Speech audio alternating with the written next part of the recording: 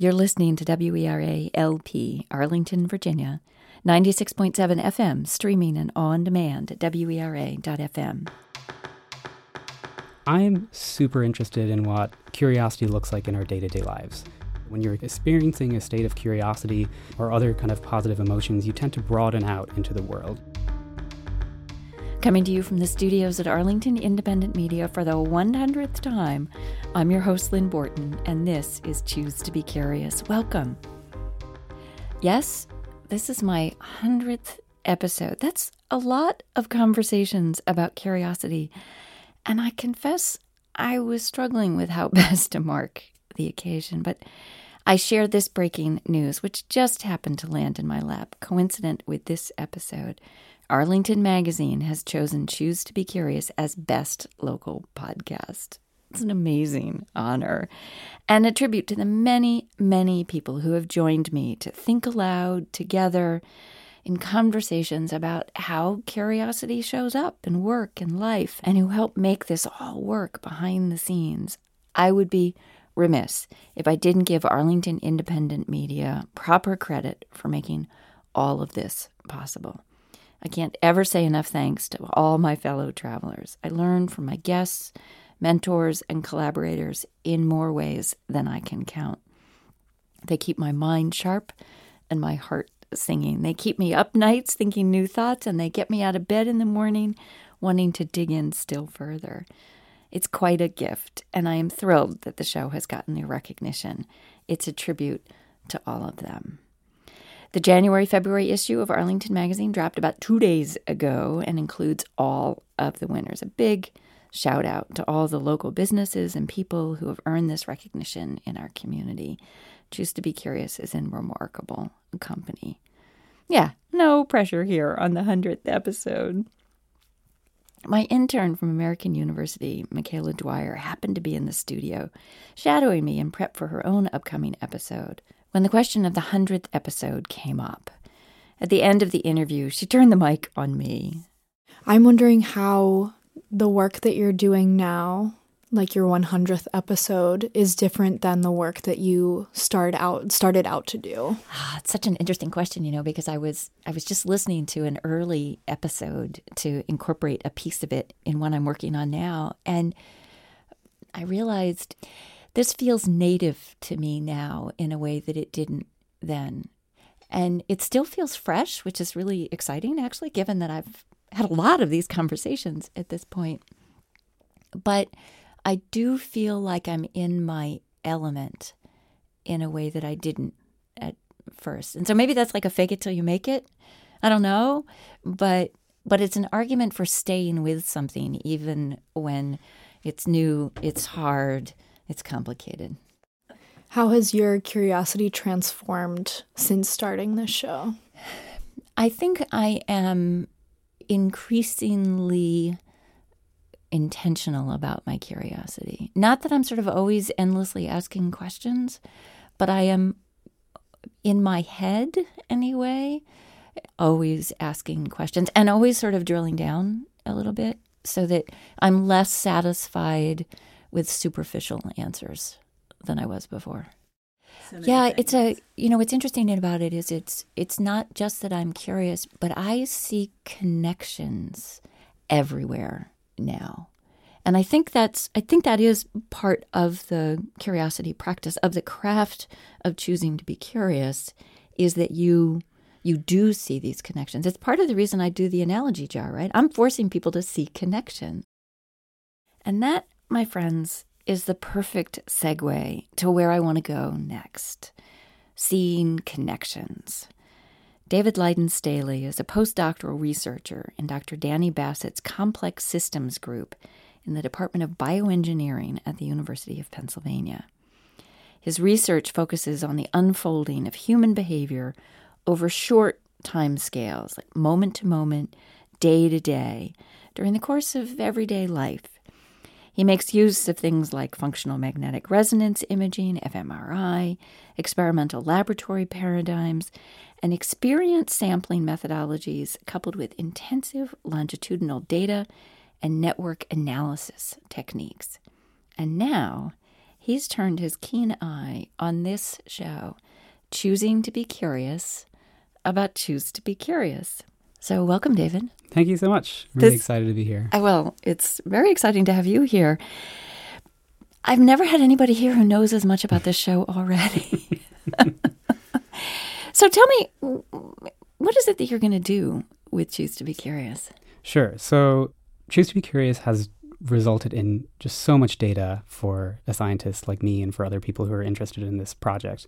So this is really the brainchild of Dr. Perry Zurn, who's been a guest on the show. He's a professor of philosophy at American University. We have transcripts of all the episodes. And he's gone through and coded definitions of curiosity that have come up in the show, and also practices of curiosity. What does it look like to be curious in everyday life? And so we have this rich data stream. And when you have a rich data stream like this, it's hard to kind of sift through all that data. That's part of what is exciting about it. It's a lot of raw material. A lot of raw material, and it can kind of, it's like going to an art gallery and you just have all these, different paintings in front of you, and they're just kind of, a lot of them going over your head, but you're just happy to be flooded by all these really interesting experiences. But so what we're thinking of doing is applying network analysis to get a sense of the vast stream of data. So once we have definitions and practices of curiosity that are kind of individual pieces out there on our spreadsheets in our data stores, I guess, we want to see how all these things link up together. Mm-hmm. And so in network science, we take all these little individual pieces or concepts and we think of them as nodes, and then we put connections in between concepts that are related to one another. Right. And we can do this manually. We can say, okay, these seem to be exploring the same type of ideas, or we can do it in a data-driven way. So I'm particularly interested in the data-driven way of doing it, where we don't necessarily have to come in with a preconceived notion of, okay, these things tend to go together. Right, you don't decide what the connections are, and the connections are revealed. Exactly. Ah, nice, nice. And so both approaches, I think, are really important. You have the approach where you come in with a kind of set of beliefs, but with the data-driven approach, it puts things together based on the frequency with which they use similar words. Mm-hmm. And so there are often not patterns that you would come up with when you immediately look at the data just because it's so vast. But there's something exciting about letting the computer find connections for you and then trying to make sense of those connections after the fact. Uh-huh. And there are a suite of tools once you have this network of concepts and the potential connections between them where you can start to synthesize that down into more meaningful bite-sized pieces that you can start to interpret and to build a theory from. So what do you hope to find? I'm super interested in what curiosity looks like in our day-to-day lives. Mm-hmm. We know that people who are more curious tend to have greater well-being. And one of the kind of big theories behind this comes from Barbara Fredrickson's broaden and build theory of positive emotions. So when you're experiencing a state of curiosity or other kind of positive emotions, you tend to broaden out into the world. You have this openness to new experiences. You go out and you actually physically do things. You get more information. You make more social connections that you wouldn't normally do. And all of these kind of resources that you collect, even though usually they don't have any utility in the moment, you're not doing them because they're giving you some tangible utility. They're theorized to kind of build up your resources and to increase your well-being over long-term timescales. And so we find that in our data. We find that people who are more curious tend to have greater well-being. But I don't think we have a good handle on what actually are those resources that we gain from this practice. And so one way to do that is to really dive in deep into individuals' lives, like at the momentary level, the daily level, and ask them, are you experiencing curiosity right now? What behaviors are you doing right now? So what are the practices? And what are the resources that come out of that practice? Yeah. And so, looking through these transcripts of all of these Choose to be Curious episodes, we're getting like a ton of different practices that people are doing that are making tangible what up until now is kind of an intangible theory of resources that are being developed that impact well-being. So I think for me, the most exciting thing is that kind of like drawing in the kind of gap between curiosity and well-being. Oh, so you're going to come up with the data that supports my hypothesis. This is good for all of us.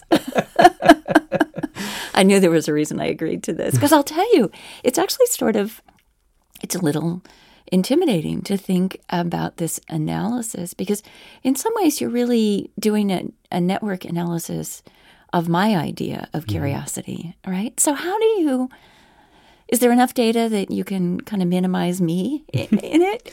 So I did talk about like minimizing all this vast data into something that's interpretable, but part of me almost doesn't want to. Like one thing that I think we're going to find, and I think we're finding in, you know, the research in psychology in general, which tends to be my background, is a diversity of different types of curiosity. Yeah. I know you've had Todd Cashnett on the show, and he has like a 5-dimensional scale of curiosity. And Perry Zurn has 3 kind of archetypes of curious practice. And so there's something to be said for not coming to an answer so quickly that we don't allow our curiosity to let us drive us further, to really get a sense of the spread of definitions and ideas of curiosity. I forgot the question because I let my curiosity drive me away.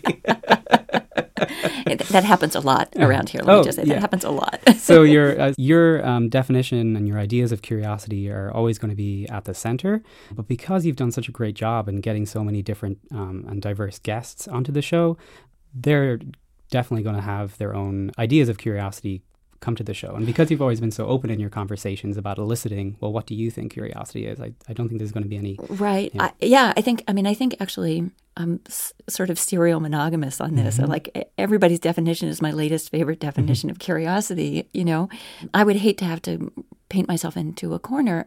Nonetheless, right, I'm sort of choosing the topics, I'm choosing the guests. So there's what's the principle or whatever? I mean, whatever it is that when you're looking at something, you influence it just by the act of looking. So I'm conscious of that. And yet I've also been conscious of, I want to not know that you're looking over my shoulder because I don't want that to influence what I'm doing, right? I think a lot about kind of, I haven't done a conversation about this, or, you know, what's an area that I feel is sort of underrepresented. 100 conversations seems like a lot, and yet it's sort of just the tip of the iceberg, right? If it's really curiosity in work and life, well, there are a lot of different versions of work and life that I could be talking about. So it's been interesting for me to be conscious that this is going on and also trying not to have it influence what I'm doing or how the conversations unfold or any of that sort of thing.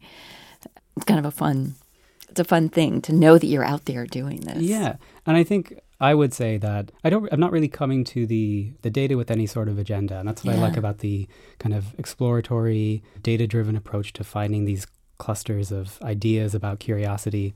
Like I said, I'm particularly interested in identifying practices of curiosity that people have elicited, but not making any judgments about whether that's good or bad, for example. I was actually reading through a couple of transcripts on the train down today, and one practice was like checking your phone for notifications. And, you know, part of me in the background was like, is that really curiosity? And then I was like, well, yeah, someone is telling us that that's what they do when they're interested, when they want information, they turn to their phone. And I think the reason that we turn away from the textbooks and the manuscripts that we're reading as scientists every day towards something like a podcast where people who are experiencing curiosity in their daily lives is because there's a richness and to the ideas they bring to the table that us being kind of cloistered in the ivory tower of academia miss out on when we don't turn our attention to everyday life. So you are a scholar of everyday life. You turn your attention to everyday life every day. Talk a little bit about some of the things that you've done and found in doing that, because I have really enjoyed getting familiar with your work and reading some of these things. You go all sorts of wonderful and curious places. Thanks. Yeah, so I am really interested in what we call experience sampling. It's also been called ecological momentary assessment or intensive repeated measures designs. And basically what this does is instead of bringing a person into the laboratory and doing a couple of tests on them, asking them a couple of questions at this one time point, and then kind of summing them up and saying, okay, you're this type of person, and then they go off into the world. Instead, we move outside of the laboratory and we ask them questions multiple times a day over many, many, many days. So in a recent study, for example, at the end of every day, they reported on their level of curiosity. So just how open they were to seeing, new and stressful experiences as challenges. And by asking an individual this every single day for 21 days, we were able to see just how much it fluctuates from day to day and that there are individual differences in that fluctuation. So for some people, even though they might have, the same level of trait curiosity, they have the same, they would have the same tendency to express curiosity if all other things were equal. But because sometimes in the everyday world, you can't always express the curiosity that you might have to do. And some people have really highly curious days, but then the next day it goes down. They might have some obligations that they have less autonomy, that they can't, really go after their curiosity, for example. And as a part of that is you also get experiences in situ. So as they go about their daily lives. So how do these things naturally unfold as a person is going about their daily lives? Now, it's not perfect. Like you said, we are asking them every day, are you curious right now? Are you happy right now? And when there is someone standing over your shoulder, there may be some kind of reactivity effects where you're kind of paying more attention to what you normally do than if you weren't being, asked questions all the time. There are studies that show that reactivity effect is pretty low. So there are some apps that have been developed in the mental health world that help people look at well-being and sort of, what's their sense of well-being, and maybe tracking depression and helping people use that to sort of self-modulate. Do you foresee a time where there might be such a thing for curiosity? I hope so. I'm currently collecting curiosity data multiple times a day for many, many, many days, as well as a host of other things that are going on in the environment. So your family cohesion, is your kind of family cohesive, loving towards each other, being supportive? Is there family conflict going on? What's the extent of that family conflict? Do you have high autonomy right now? Do you feel like you can do what you want to do? Are you experiencing stress right now? So we're getting a rich picture, not just of their experience of states of curiosity, but everything else that's going on around them that we think is important for augmenting or blunting curiosity across time. And so the way we've been dealing with these data is the way I tend to always deal with these data, and I go to the network approach. And we're creating networks that tell us something about how all of these different states are interacting with one another. So for some individual, on days when they are experiencing increased depressed mood, for example, this might affect their curiosity. It might dampen down their curiosity. But if they're having a day where they feel that they have a lot of autonomy, their family cohesion is high, this can increase curiosity, for example. So some of what you're doing is surfacing correlations on things where if X is true, then Y may be true in a way that we might not independently and of our own observation identify. Is that it? Yeah, and it's the nice thing about it too is that because we have so many measurements of the same person across time, you can kind of start to get a little bit at causality. So kind of moving beyond correlations a little bit, because you can say, if I was feeling like this 5 minutes ago and now I'm feeling like this, then you have at least that temporal association that you need. Yeah. And also I think you bring up the important point of like, you can start to do this at the individual level. There may be things that are happening at the group level that translate to most people, but I tend to go after the idiosyncrasies about everyone's life, and what may impact your curiosity may not be the same thing that impacts mine. So it's not about curiosity, but you're reminding me of a personal anecdote on this. I had an executive coach a number of years ago, and she asked me to design my perfect day. And it included a bunch of things, but one of the things that I realized when I really started to think about what was making a difference in my days was I always walked to work. And a perfect day included walking to work and exchanging smiles and good mornings with total strangers. And that would set the tone for my day. Like just the random greeting in the morning would put me in a frame of mind going into the rest of the day about how I would show up for work. I love that. Just this, the moment I flagged it, I knew it to be true. Like I just felt it in my bones. But I hadn't thought about it until that moment. I could never drive to work, I just never could. I always have to be able to walk where I'm going for that very reason. I love that. And so we do a lot of open-ended questions to get exactly at those kind of things. So for a slightly different study, we were risk-taking in daily life. So I do a lot of risk-taking, like substance use and dangerous driving, that kind of research. But in everyday life, those risks don't tend to happen that often, at least we're finding. And so at the end of every day for 21 days, we had over 150 people ask, what was the riskiest thing that you did today? And we got some really funny reports. I'm blanking on a lot of them, but only 2 or 3% of over 3,000 reports of the riskiest behaviors of the day had something to do with alcohol, cigarettes, or driving. And the rest were things like very kind of social risks, like, I answered a risk question is in class. The eye of the beholder. Yeah. And so just getting at that, like what's important for the individual, I think once you start asking the individual, rather than taking this top-down approach and being like, well, alcohol use is risky and that's clearly going to be the most pervasive thing in your life, or Whereas if you ask them, I feel like you end up getting a lot richer detail on what's really going on in their daily lives. You know, what I love about your work is it reminds me of Annie Dillard's line. Do you know this? No, I don't know. She's an American author, and she wrote in, I think it's in The Writer's Life or something, how we spend our days is, of course, how we spend our lives. What we do with this hour and that one is what we are doing. You're looking at that, right? You're really trying to understand what we're doing. Yeah, you're speaking my language now, for sure. And so my training is in developmental science. And when I was kind of growing up in that world, one of the first, you even hear it a lot today, it's like behavior is a dependent variable. It's an outcome.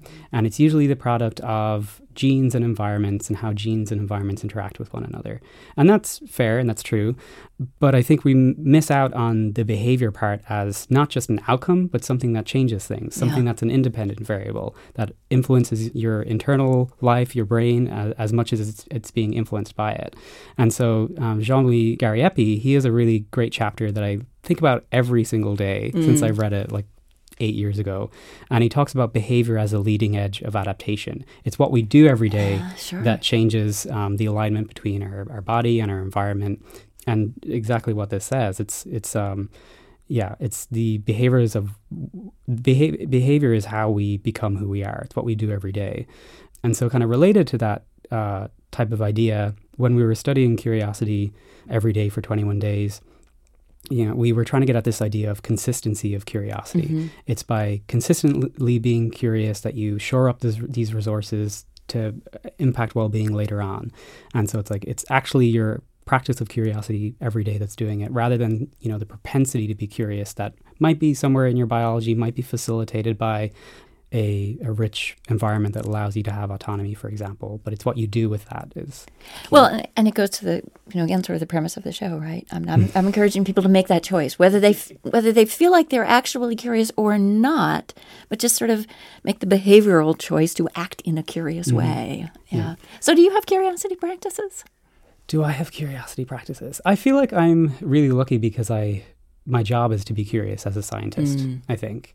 And I have a really great boss who allows me to explore my curiosity, I think. And actually, so let me scale that back. And I think, as a scientist, sometimes you're expected to focus in on one thing and really dive into it, but without thinking about other things that might be happening.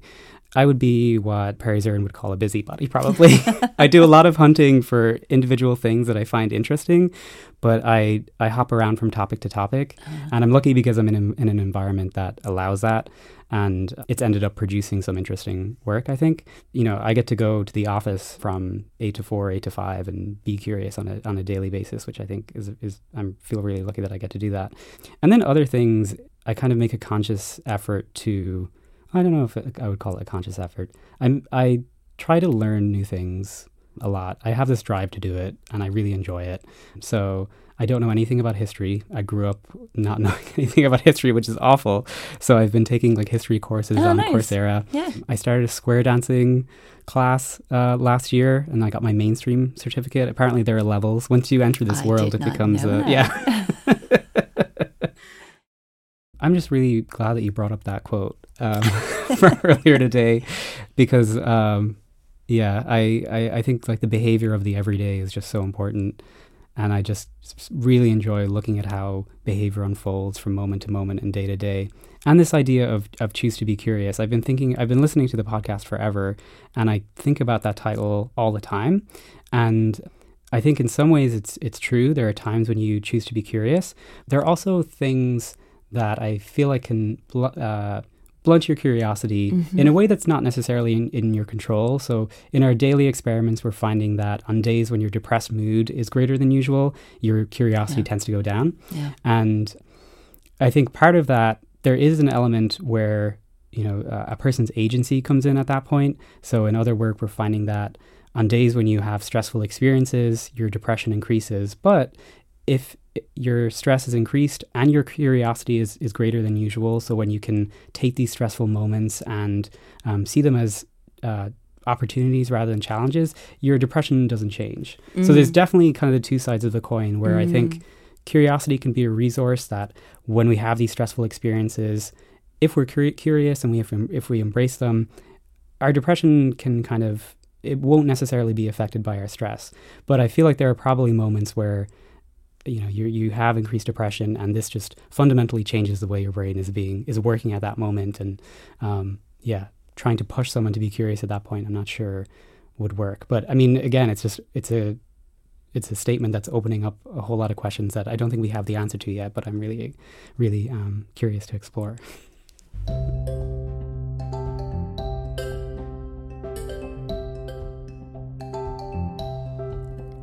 So part of what's next for Choose to Be Curious is more study and an eventual release of David's research. He'll be back sometime in the future to share what he's found.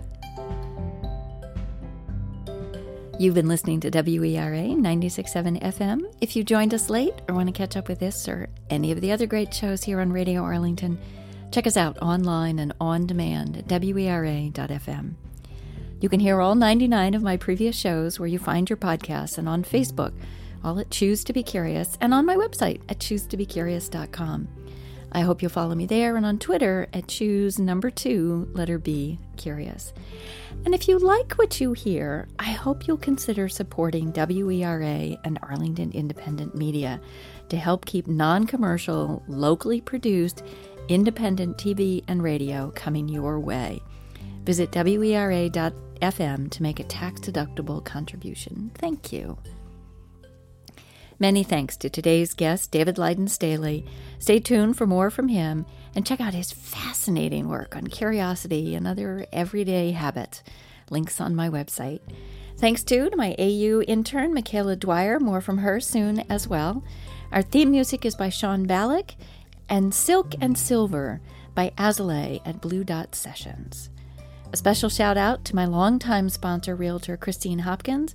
Find more from her on Facebook at Nova House Hunter. And, of course, don't forget to check the other great Best of in Arlington Magazine. Let them know you like their choice. I hope you'll join me for the next 100 episodes. Until then, choose to be curious. And this reminds me of the conversation that you had with Asia Farron, of the more you practice curiosity, I wonder if it's not choosing to be curious anymore, but if it's like a habit of curiosity. Like you chose it so much that you can't choose it anymore. You don't need to choose it anymore. You don't need to choose it anymore. It just happens. I think you just gave me the end of my episode. It's like the greatest line ever. Nice.